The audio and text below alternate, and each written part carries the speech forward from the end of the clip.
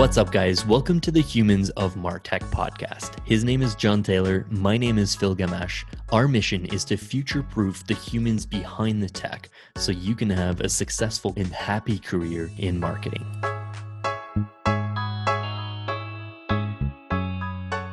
What's up, everyone? Today we have the pleasure of sitting down with the acclaimed Britney Muller, founder and consultant at Data Sci 101 and former SEO scientist at Moz. Britney started her career when she moved to Breckenridge, Colorado, chasing fresh snow and snowboard hills. She connected with a local realtor who introduced her to SEO, and after discovering search data, she never really looked back. She spent 7 months preparing to rank her personal site for the term Burton US Open and ended up ranking ahead of Burton.com and received a call from their marketing team who invited her out to dinner, and this spurred her to start her own agency, which she ran for several successful years. But after being on the cutting edge of SEO and doing the speaking circuit at conferences around the world, Britney started getting hungry for a new challenge. Enter machine learning. She stumbled upon Harvard's Data Science 109 course while searching Github repos and dived super deep into this new field. She was eventually poached by Moz, where she spent 4 years as Senior SEO Scientist, where she rewrote the Beginner's Guide to SEO amongst a bunch of other content and continued her SEO research. And she later joined Hugging Face, the fastest growing machine learning community and open source ML platform.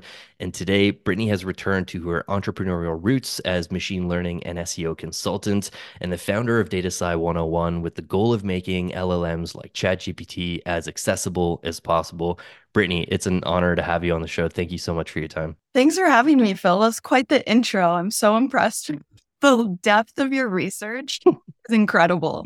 Incredible. Thank you so much. Yeah. Pride myself on coming up with some interesting questions. Like I most of the time, the most interesting speakers to chat with are folks that have done the interview circuits, and I like find interesting answers, and then I can just double down on like, okay, like let's like drill down on that one point that you did there. So there's no shortage of interviews with Britney, especially SEO context online. So yeah, it was but on top of like the LLM stuff that you've written already. So yeah, super excited to chat with you today. This episode is brought to you by our friends at Knack.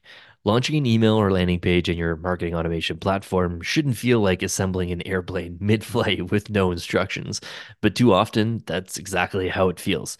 Knack is like an instruction set for campaign creation, from establishing brand guardrails and streamlining your approval process to Knack's no-code drag-and-drop editor to help you build emails and landing pages. No more having to stop midway through your campaign to fix something simple. Knack lets you work with your entire team in real time and stops you having to fix things mid-flight. Check them out at knack.com, that's Knak, and tell them we sent you. I want to start by just like talking about how he was drunk on AI hype way before a lot of us, especially in marketing, dating almost back to like 10 years when you first built your LLM as an SEO rap generator, combining Rand's Moz blogs with Beyonce's Lemonade lyrics. It's safe to say that you were almost like a decade ahead of most when you shifted your focus from SEO to machine learning. What was the triggering factor back then that led you to have this crystal ball moment and go down this new endeavor? Such a good question, Phil. Oh my gosh. I think we're all so different as people, and I think unique things fuel unique individuals. And for me, it's always been like this passion and like love of learning, love of tinkering and understanding how the hell something works.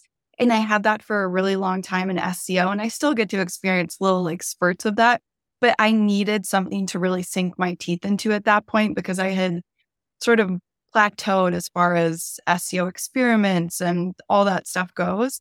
And when I learned about machine learning through that Harvard CS 109 course, my life, like again, like I knew it was forever changed by this because of the innate power of feeding a model data and letting it learn patterns and representations on its own.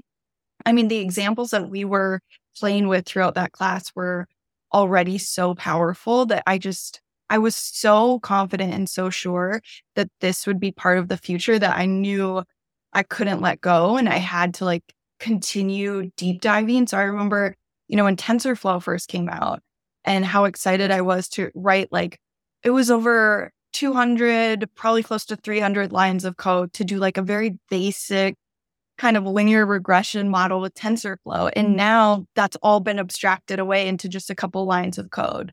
So it's exciting to see how this has progressed. And I'm sort of a Frankenstein developer of sorts. And so I like to find something that has already been built to do something. And then I like to sit there and consider, how can I break that and make it do something similar, but for this over here? Um, and so, yeah, I just started incorporating different models into my life, into my work, making really silly things. Like I remember in Denver, I had a co-working space and I used to walk my computer around like a baby when I had built my first MNIST model because it could recognize handwritten numbers with like a success rate of something like 90 something. I was super proud of it. So I was like, write down a number, like, look at this. I was so proud. And just, yeah, I was obsessed with it. It's so fun. Very cool. What makes you amazing, I feel like, is like the curiosity that spurs you down this new research path, but also the time you take to educate peers and like the rest of us in the marketing and in the SEO community. And I feel like your endeavor with Data Sci 101 is right in line with these goals. Like you established the new venture to educate the public about the creation and the capabilities of LLMs, and your aim is kind of to foster like public discourse, educate people, but also interesting ideas like alleviating the irrational fears around AI and ML, and cultivate more trust and support just like a more considered approach to the future of it, right? And so you've actually already released some content. I've had the pleasure of reading part 1 and 2 of your guide on LLM, and you're kind of on tour right now, like speaking at a bunch of different events. I watched your recorded talk that you did for Bright on SEO. What's next for Britney and Data Sci 101? Like, what do you have in store? Yeah. So I feel like, first of all, I just love finding really cool stuff and being like, hey, check this out. Like, look at what this can do. Like, you can do this for whatever you're working on. And so it's just that part is so fun for me. And I think as marketers, we have been absolutely robbed with statistical knowledge. Like, never in, my marketing career path was anyone ever like, hey, like you should really get a lot better at statistics because you're going to be dealing with data all the damn time. And I wish someone would have like, suggested that or helped me with that. And I think just even as like a general, like anyone, that consumes content, it's so important to have just basic statistical understanding. But truly from the marketer perspective, I was like, when I took a step back and the more I had to like get statistical and data science knowledge for some of the machine learning work that I was doing, I realized like the gaping hole in the Hmm. marketing industry that, really is the sort of data centric, data literacy gap that would empower so many marketers to make more strategic decisions, to find better insights, to surface some of those things easier. And so that has been a real passion project of mine. And I have been working very hard on different content mediums to communicate some of those things and communicate it in like a very different and fun way. I think the long form blog post like is great for me because that's kind of traditionally how I've formatted different pieces, but I love to take a page out of my friend Daisy Quaker's book where she's always like, all right, you build this big long resource, like you have the turkey, make turkey sandwiches, like go make sandwiches with it, Britt. I'm like, we all should be making more sandwiches. So I'm working on that. It's been fun. Very cool. Yeah, I definitely agree. It's been the so far part 1 and 2 like insanely valuable and approachable, but I love how beautifully written it is and filled with funny but like relatable analogies as well. Like my favorite quote is really early in your first part one, and it's LLMs are essentially aliens from a different universe. While they have access to all of our world's texts, they lack genuine comprehension of languages, nuances of our realities, the intricacies of human experience and knowledge. And I didn't really have a good question to ask you about this. In all honesty, I just wanted to create a mid-journey image with aliens That's for to perfect. accompany this header. But I'd love for you to unpack this a bit further. Yeah, yeah, that's so funny. So I remember reading like in one of the more technical books that I have, I forget which one it is, but they're describing it as like, these large language models are essentially feeding some being in a black cave, Hmm. all of the world's text. And we have no understanding of how this thing lives, or, we have no shared Yeah. experiences with these things. And so that's what gave me the idea for the alien. It's so funny. And I've worked so hard to come up with these analogies. I find little post-its all over. Like yesterday, I found the one where I was like, oh, baseball, like baseball things to communicate encoder, decoder. Like it's so silly, but I think it's important to kind of break that stuff down in a way that people can connect with, because it is really hard to communicate some of this stuff. And yeah, so yeah, if that makes sense, it really is essentially an alien in a dark black cave that has consumed all of the world's text and is just really clever at sounding proficient at a Hmm. bunch of general things. But when it comes to like going deep on one particular subject or any sort of edge cases, it has no idea. And then you take it to like the real world where, even us doing this podcast right now, we might assign like a large language model agent to say, hey, go do this podcast with Phil, but it doesn't understand like take one step with your right foot. Once like all the things we don't even think about, like breathing and blinking, it doesn't know anything about, right? Yeah. Like it's crazy. It's actually Hmm. crazy to think about. Yeah, it's really good at making it seem like it knows what it's talking about, or it understands things. And I think that like most people would agree that LLMs aren't knowledge databases, but there's like a bit of misalignment on whether they're reasoning engines or not. You've explained in a few spots that ChatGPT is a giant probabilistic engine without reasoning capabilities. But one of the articles I've read, the CEO and founder of Every, Dan Shipper, he wrote this article which he claims that after attending a talk at Sequoia where Sam Altman said that GPT models are actually reasoning engines, not knowledge databases. So interestingly, when I asked ChatGPT, like he sides or it sides with you that it can stimulate reasoning like responses, but is not a reasoning engine. So would love for you to explain that stance further. Oh my gosh, this is so wild and probably gets a bit convoluted, but I love this question so much because I think it's an important thing to consider, especially because so many people are really hyping up this technology to be these like all knowing, all powerful things. Yeah. Um, and so it really does kind of come down to what is reasoning, right? Like, do we even have a clear definition of what reasoning is? And if we do, does this fit, right? Because if we were to say like, just sounds confident about, various domain questions, like sure, then it might be reasoning, but it's still a word guessing machine. Yeah. And I think we really lack as an industry just core definitions of some of the words we sling around carelessly as marketing jargon. And I think that's really dangerous because it also starts to paint this technology as like perfect or, human like capabilities, which it certainly does not have right now. And we're also talking in just the purest form sense, right? Like a large language model is inherently a word predicting machine. But if you connect it to different things, right, like actions or different informational resources, it can start to do some sort of like rough planning. But even then, it's like, is it really? And here's where I really love the question, and I'm continuously challenging myself to think differently. because to be fair, like I go back and forth on a lot of these topics, and I really look towards the experts and the people developing this technology to have some of these answers for Hmm. me.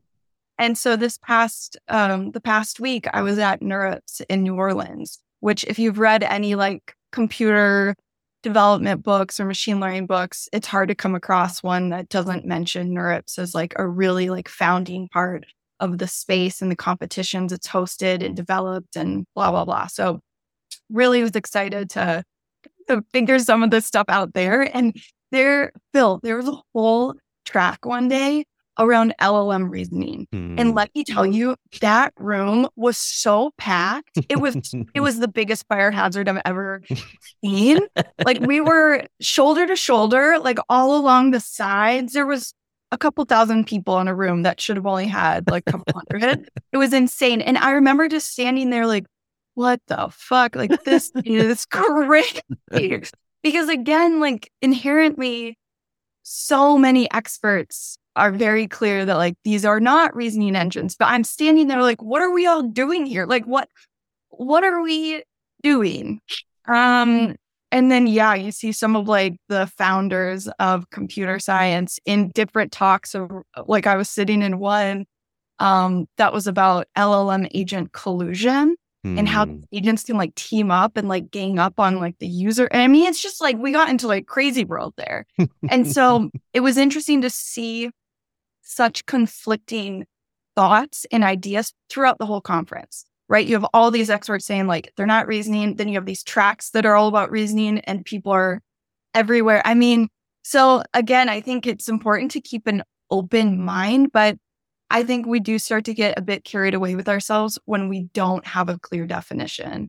So it really comes down to that. And I hate the benchmarks we currently use for LLMs. There's a bunch of great resources around this in particular, where like human exams are not a good benchmark for large language models because Yeah. they've seen them all. They've seen iterations of them. Like they're just parroting back Right. answers to that stuff. So that's a terrible, Hmm. terrible um, benchmark. And when you change the questions in a way that they haven't seen before, they do very poorly. Hmm. Another resource is Emily Bender et al. Wrote this really great paper comparing these large language models and benchmarks to Grover in the Everything Museum on Sesame Street, where it's like these arbitrary rooms, right? Of like one room is things that are on walls and another is like things that like water. Like it's just so random. And it really proves how impossible it is to essentially evaluate a system that is supposed to do everything, all, this general knowing system. We don't have anything like that yet. So yeah, we're living in a wild time, Phil. What a time to be alive. I feel like I sparked something that could probably turn into its own podcast episode in of itself. Totally. I wanna like what was your main takeaway that you walked away from that fire hazard of a talk? Oh my gosh. Yeah, I walked away with you know what the biggest takeaway was from like the conference as a whole is like, this shit is so fuzzy. Hmm. Like, no one knows. That's like the big takeaway is like, I saw so much like conflicting information and even research that it was like, wow, I really thought I was going to walk away with some concrete, like, oh, this is what I'm going to take into 2024 for like, talks and work that I do. And instead, I'm like more confused than I was before, which is crazy. And it was also just really cool though to also see like these are humans. Like a lot of the people we kind of rip apart online and like seeing them in person was like, wow, like we're all just trying to do our best. And, and unfortunately, some of these bigger tech companies, like what's in their financial best interest isn't always in the best interest of the general public. And Hmm. that's something I'm constantly like keeping an eye on. Yeah, as much excitement as there is around this new technology, there's a lot of considerations and maybe like the darker side of things that these big tech companies aren't shining too bright of a light on. And I feel like you're doing a good job at demystifying that and disclosing that to the public in a lot of your talks. And in part two of your guide, you offer another compelling analogy. LLMs are like hot dogs. Understanding its complex and sometimes unsavory composition Yeah. is essential before deciding to take a bite of that hot dog, but many Yes. often deliberately ignore what is inside that hot dog, mirroring this idea of like what you're talking about in part two. So like the key question now is like how do we get more people to care about what's in their hot dog, or how the LLM is built? How do we engage more Yeah. people in this conversation about the ethical and the technical aspects of AI development? Oh my God, I love that question so much. And I've been joking, and I really might do this now, like, because I keep saying this, but I want to make t-shirts that just says what's in the data, because that's what it comes down to is, what's in the data set? What is it that we're consuming? And quite frankly, it's gross. It is all of the dark parts of the internet. Yeah. Um, art, it just news broke today, although this has been like circulating for months, about the largest image data set contains child abuse imagery. Like that is horrifying, Mhm. absolutely terrifying that this is what models like Midjourney have been trained on. And it's a really important thing for people to be aware of in terms of like these bigger conversations around ethics, because part of the problem is the why are we here, why is this like happening, is because a couple years ago the researchers at OpenAI figured out that, oh, the more data we feed these things, the better they sound, the more human they sound, the more confident they sound, and any like bad stuff that comes out of it, we could just put, guardrails in place so that it Mhm. doesn't spew toxic hate speech and terrible things. But unfortunately, that means that these models essentially magnify all of the ugly parts of what it is to like live in a society, right? So all of those things live within these massive, uncurated, unconsented data sets. Um, Yeah, it's very, very scary. Like the hot dog analogy is so perfect in my biased Mhm. opinion, because most people really don't quite understand what goes into something like ChatGPT or Midjourney today. I hope that changes over time, but I know that these big tech companies, I mean, they outsource all of this stuff through third parties and do a really good job kind of covering their tracks and burying some of these stories. But I think it's so important to understand like that this stuff is in there, because it will continue to sort of leak out in different ways. And it already has, right? Like we've already had tons of problems with some of these things, but it's so important for as like we continue to adopt this technology, the only way we progress with this is with general understanding. The public needs to have some rough fundamental grasp of what these things are even doing to feel comfortable using it or employing it in their work, in their lives. Yeah, definitely agree. And I think that your part two of the LLM guide like explains it really well. Like you talk about bias first and then the dirty laundry kind of after. So I want to like unpack the bias element first.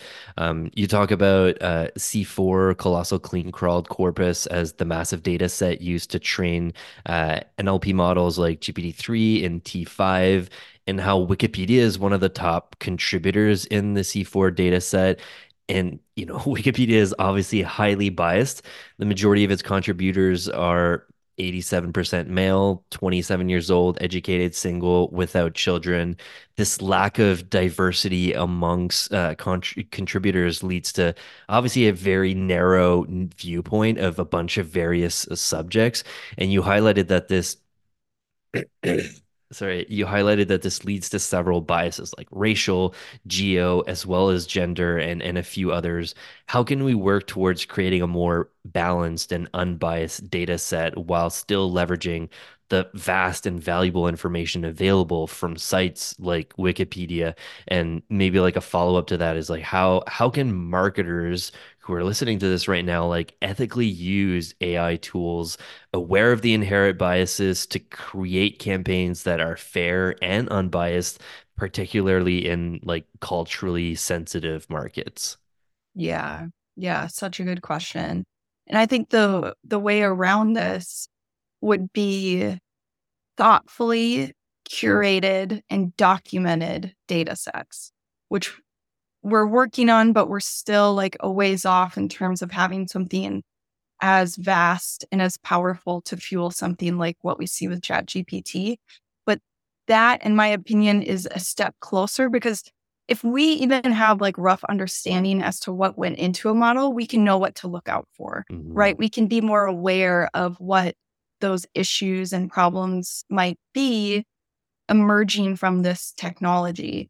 And you'd be shocked at how little documentation there is, even at some of these massive tech companies, with the data that they've trained these bigger models on. I mean, Mhm. it's pretty crazy. And yeah, you look to something as like reputable as Wikipedia, and you see how that's riddled with issues as well. So it really does come down to how can we have a more representative corpus of what we have in the real world, right? Of mixed views and perspectives and history covering the different people that live in it. I mean, Black history alone is like largely, underrepresented on Wikipedia. And as consumers, it's so important to be aware of this. And something that I try to do through my talks, because I feel like it might be most memorable, is like through examples and stories of how this has gone wrong previously and what to look out for. One recent thing I came across where it really kind of shocked me that the marketers signed off on this was with the PGA. Yeah, I saw that. Yeah. So the PGA released these player headshots that were basically completed the body using AI. And when I first saw this, I was like, how cool is this? Like a Hmm. melding of like two of my favorite things. And then I'm flipping through the images and I get to Tony Finau and they have him and he's a darker skinned man and they have him basically it looks like he's standing in like a dump. It's like all dirt mounds in the background. um and then the only Asian player is basically seen looking like he's building something out of like wood, and I don't know, very strange, but they're essentially the only two non-white players that essentially break this headshot background. And the fact that they, I'm assuming just thought it was funny and didn't pause to consider why would this be and instead let it go through to Instagram. And it Yeah. also like, oh my God, like I think of little kids right now. It's like, how are these things going to shape their worldview?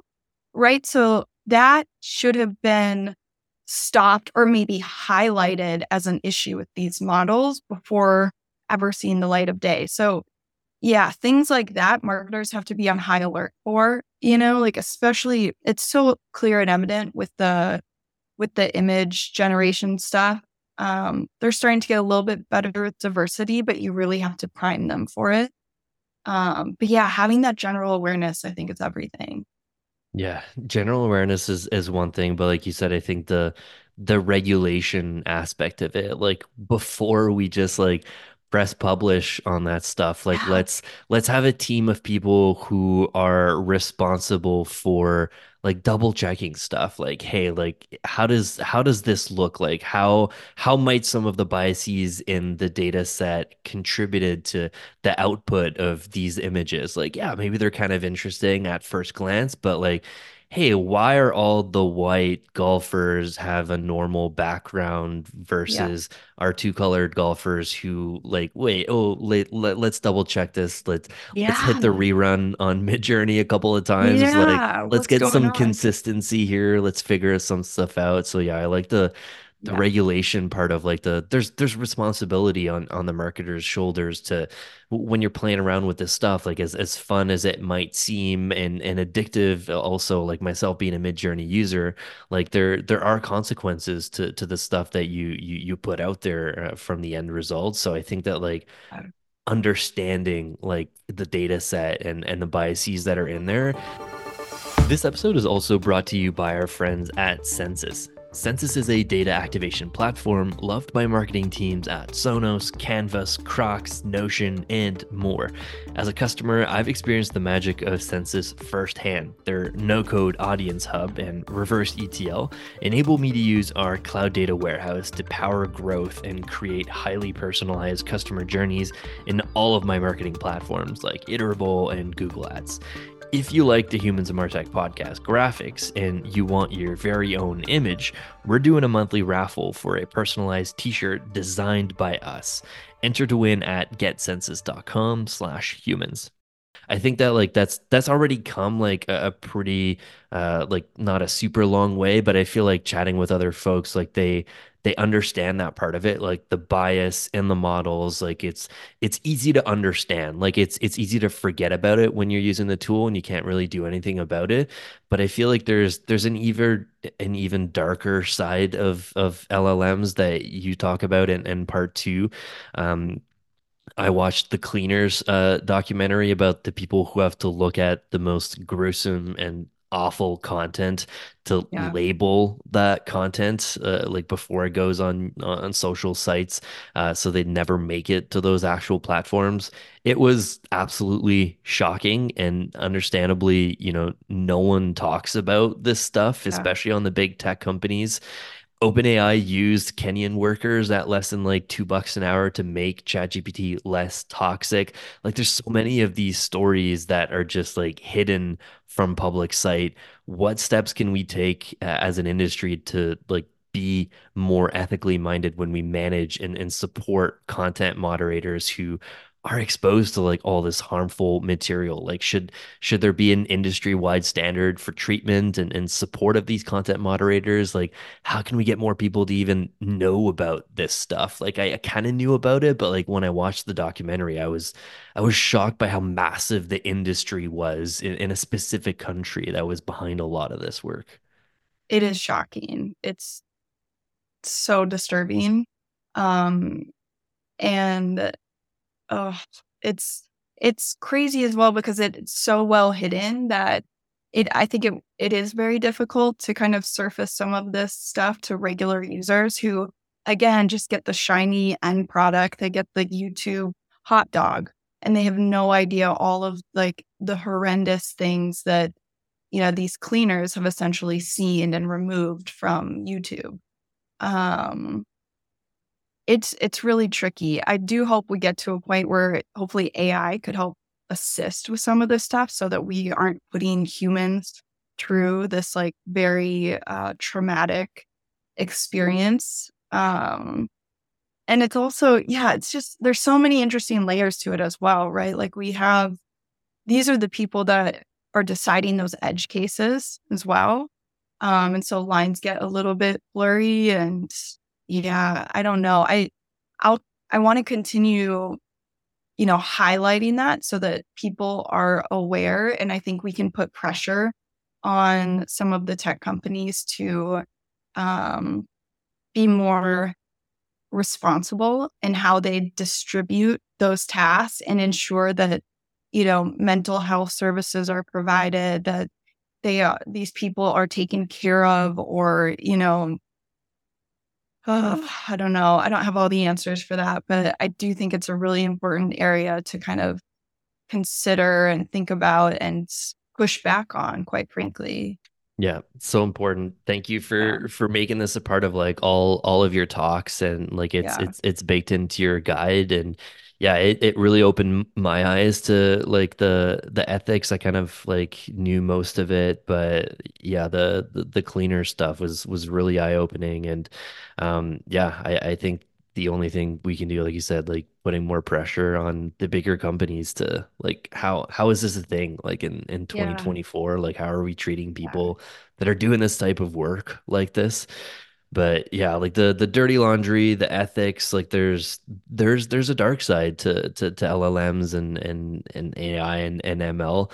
But there are like a lot of like good things and happier things too. And I think that like one thing that in my research for this interview stood out. Like I went through a lot of your tweets. Like I followed you on Twitter for a long time. I think the first time I heard about you was in Seattle at MozCon. I forget if you were talking about AI or SEO, probably a mix of both. But I've been following you on Twitter since, and you've got amazing takes. One that I think it was a recent tweet. Like one of the things that I love the most about marketing operations, like martech is kind of my niche. It's like this all this like puzzle solving that's required in marketing. And you wrote this compelling tweet that beautifully captures the human essence of problem solving. And it was something like or it's not something like I copy pasted exactly what you wrote. So it was the idea in the shower, a conclusion in your dream, and the solution at dinner. And Hmm. you have this like fear that AI's dehumanization might potentially rob future generations of this like beautiful Yeah. process, if you will. That's very human. I'm only halfway through it, but it resonates a lot with Eric Larson's book called The Myth of Artificial Intelligence, which highlights this idea that like the distinct nature of human intelligence and the overlooked role of abductive reasoning in AI research today. And you talked a bit about this at the start of the show with like the baseball analogy potentially with this here. So I'm curious to learn about that. But like it's probably just a matter of time until research evolves from deductive and inductive inference to embracing abductive inference and enabling this potential form of reasoning, the kind of intuitive problem solving that could potentially be positioned to replace the uniquely human experience of like that eureka moment that you talked about. Like how can we maintain this uniquely human aspect of creativity and intuition in the face of like advancing AI tech in the next couple of years? Yeah. It's a good question. It's so funny because I wrote that tweet because I had such an incredible experience figuring out this very technical problem for a client. And I had basically built like a working like prototype to solve it. And I Mhm. knew exactly what I wanted it to be from the get-go. So I had a clear like end goal, but getting there took so much hard work, so much trial and error that I was going losing my mind. And it really was like those moments like at dinner or like I had multiple dreams that helped solve like a couple issues I was having because I was just thinking about it nonstop. And so I'd had all these like mini moments of like eureka, like, oh my God, why haven't I tried this? Like I need to do this. And I wonder, how many of those we will rob future people of with AI shortcuts. Because I could have very easily, have used ChatGPT to get me there a lot faster, but it was a really important and beautiful process for me to like figure that out on my own. And it felt so good, um, to do that. But yeah, I mean, it's so funny that you mentioned that book and explain a little bit about what it's unpacking in terms of like human thought. And that was something I heard a lot of at Neurops last week was Mm. like, the thinking fast and slow, the part one and part two of our brains. How can we, better craft these machines to essentially carry some of that? And there's some really fascinating um, research right now on that, right? Like we know that if we tell a model, large language model, to like take time to go through the steps itself to find the conclusion to a problem, it tends to do better. Like Mm. asking it to like pause and quote unquote think, right? It's not really thinking, but to give it time does lead to better results. Mm. And something that Andrew Ng actually said that I thought was so clever was when you're struggling to get a model to do a particular thing, write out your prompt and give it to a human, right? Like, does it even make sense to a person? And Mm. oftentimes we aren't clear enough, right? We aren't, explicitly stating what it is that we're trying to get a model to do. And I think, and this was said really beautifully on your episode with Sarah McNamara, your episode 100. Congratulations, by the way. Thank you. But I love that, or she or you had mentioned how like stakeholders still aren't clear at asking what they want. And so our jobs are totally secure. I was like, absolutely.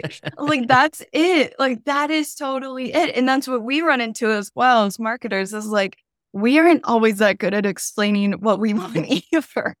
And so figuring out how to like really kind of clarify that and streamline it will be good. And again, like this technology really elevates when we start connecting it to other functionality. Mm-hmm. Oftentimes when we're talking about it today in 2023, it's just the large language models. But when connected to different systems or models that already do things really well in a deterministic like manner versus probabilistic, we can come up with some really, really powerful solutions. But unfortunately, it will be so expensive that I worry that a lot of these capabilities will remain in the hands of the tech giants for now. Yeah, maybe not to like the level of sophistication that you're talking about, but I feel like one area that I go to when you talk about like combining GPT-4 or ChatGPT with like other sources of data, like OpenAI a couple months ago released GPTs and the ability to kind of like customize that and pair that with specific niche data sources or a training data set that you have access to that GPT-4 might not have access to. Like it, what excitement do you have around that stuff? Like we're prepping for an episode on like how we've built our own custom GPTs for the podcast and how to prep for interviews and like repurpose the episode into a blog post. But how many GPTs has Brittany created so far? Are you a fan? Oh, you're going to hate this answer. I've created exactly 0 GPT because that functionality was already available through the API. So you don't need Okay. GPTs to do any of it. Um, but where I get excited and what I've been playing with is sort of adding on to that functionality in a way that um, basically expands capabilities through assistant planning. Hmm. And so you can do some really cool stuff with like the LLM agents where you could have multiple. And that's great for fact checking or reducing quote unquote hallucinations. But sending a specific task like customer support through a really well thought out formula, essentially, that has like all the instructions for these LLM assistants to respond really, really well is exciting to me. I saw some really cool examples at NeurIPS. I was like, holy shit. And it's nothing crazy sophisticated, but it's just thoughtful. And I think that is where we see the value add, right? It's not in like these big, sexy, wild things. It's going to be in like the time saving opportunities or that both help, help us as marketers, but also help the end user as well. So those, I get really, really excited about those. I also, just in general, I get really excited about different healthcare applications. I get excited about like wildlife conservation efforts and the stuff that they're doing with drone technology is just so cool right now. Yeah, there's so many cool applications. The tricky part is like there's a real lack of resources and financial support for some of what I might deem like the more impactful things that we could do for the world, right? There is a total lack of funding for things that aren't going to like return all that Yeah. investment, right? So something to consider. And I hear this a lot as well on the AI ethics side of things, is we're building this technology that has an inverse effect on people with the fewest resources, right? Mm-hmm. Meaning that those of us with access and power to this technology can essentially, we will wield the benefits first. And the people that this technology affects the most through environmental impact, through some of the bias and ethical issues, will see the value of it at the very last. Like they will be the last to get this technology. Mm-hmm. And that really like makes me sick. Um, so figuring out ways that we can empower, different populations of people with this technology is super exciting. I saw a couple really cool papers, although not enough, on the global south and the different things that AI researchers are doing there to basically empower teachers and students with some of this technology through the use of text, because they don't have access to Wi-Fi connection. So stuff like that's really, really exciting to me. Very cool. Yeah, Yeah. thanks for sharing all that. I think that is super powerful, some very exciting stuff there.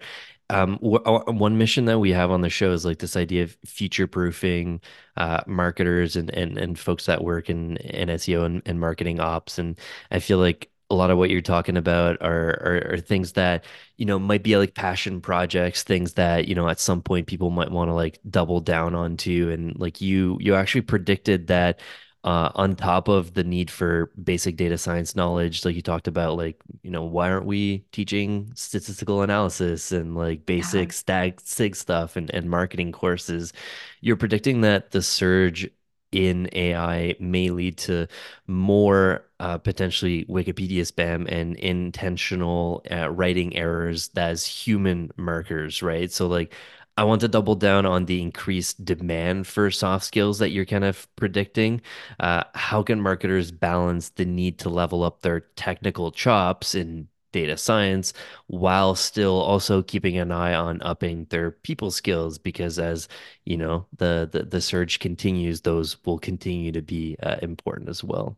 Yeah. I'm really excited about those two things converging. Hmm. So, like the workshop instructor who can lean on Otter.ai to record the workshop and, know that we'll have images of whatever the team is working on so that they can be more human, they can be Yeah. more present.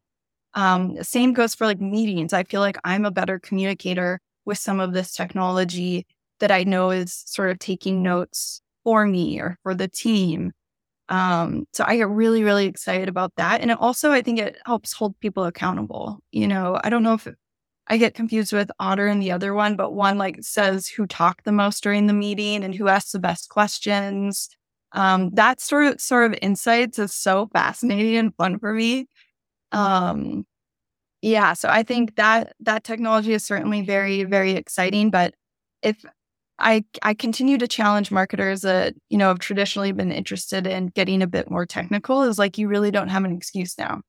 This is the world's best assistant, right? Like I used to buy developers lunch all the time, or like beers or whatever, just to get like info and like, well, how can I do this? And like, Yeah. I carried so much guilt from over asking engineers for support and questions that it was like not healthy.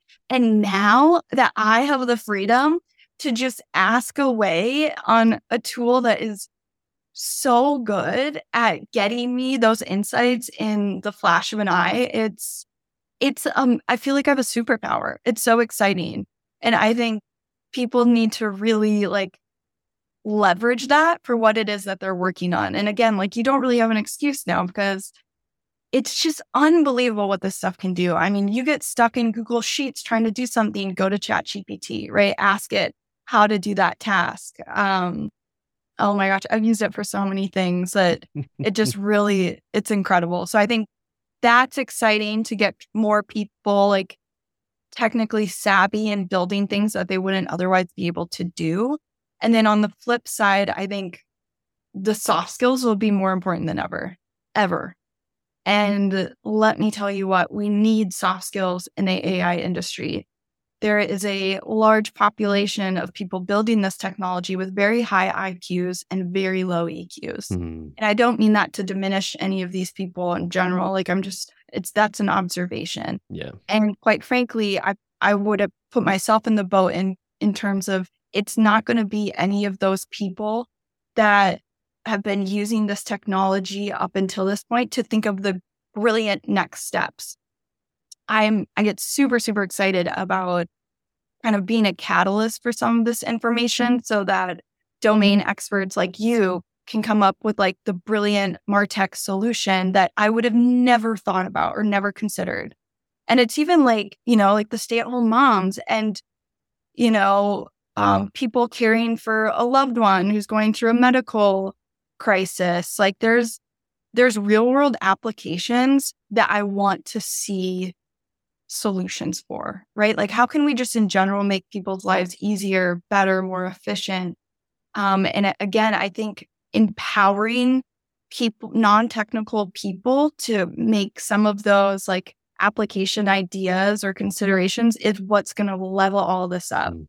Because traditionally and unfortunately, all the attention goes to kind of the GPU providers, right? Yeah. It's all the AWS and Google Cloud, but like in order for those to even stay afloat and available, we need applications to like blow up and be successful and provide real world value. While obviously like mitigating harm and being very careful about how we do it. But yeah, so I get really, really excited about that stuff. And even, learning about different applications, it becomes more and more evident how essential the domain experts are. That's the bottleneck in AI. Yeah. It's no longer data and it's no longer AI researchers, it's domain experts. Isn't Hmm. that crazy? I think that's so exciting.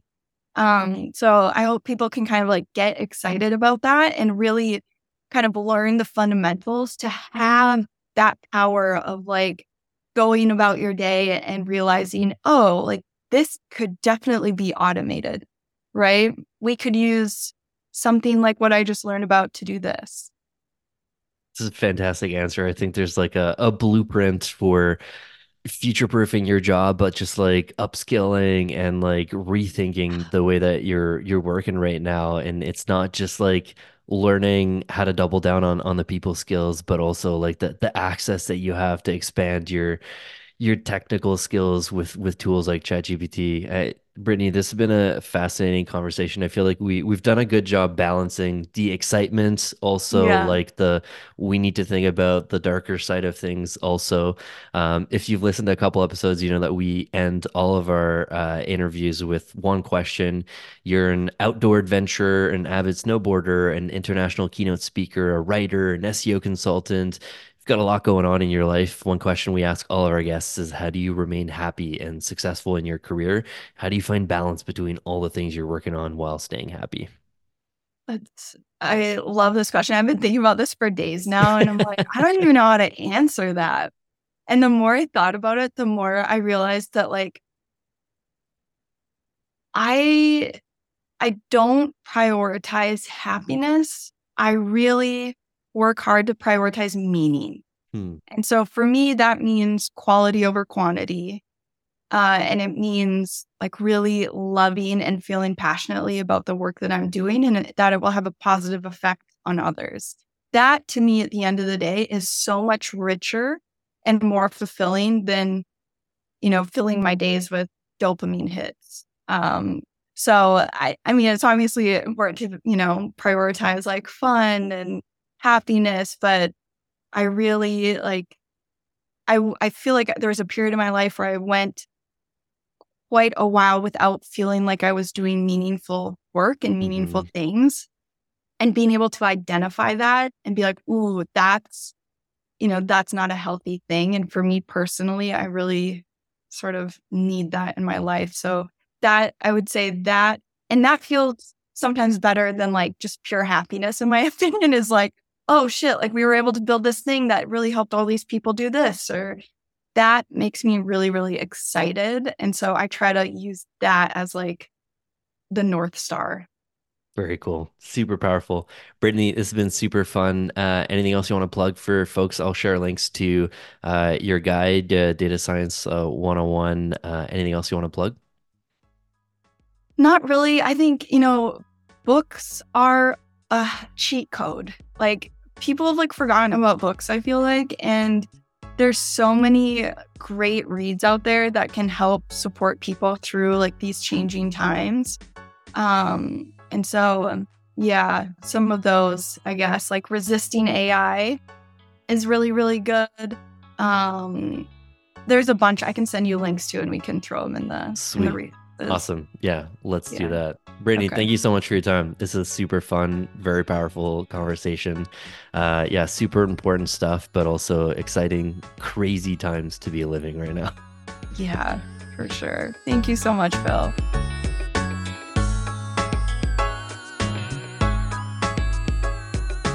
This episode was also brought to you by Iterable. Your customers didn't fall in love with a robot, they fell in love with your brand. Your customer data can be more than generic conversation starters, they can be meaningful relationship starters. Iterable makes it easy to turn your data into joyful interactions. As a customer myself, along with companies like Redfin, Calm, and Box, I've seen how Iterable is leading the way as an AI-powered marketing automation platform. While the old guard is still struggling to update their user interfaces from the mid 2000s, Iterable is way ahead of the game with a drag and drop journey builders, A B testing, and AI features. Iterable keeps you ahead of the game with the latest AI features so your customers continue falling in love with your brand over and over. Check them out at iterable.com and tell them we sent you.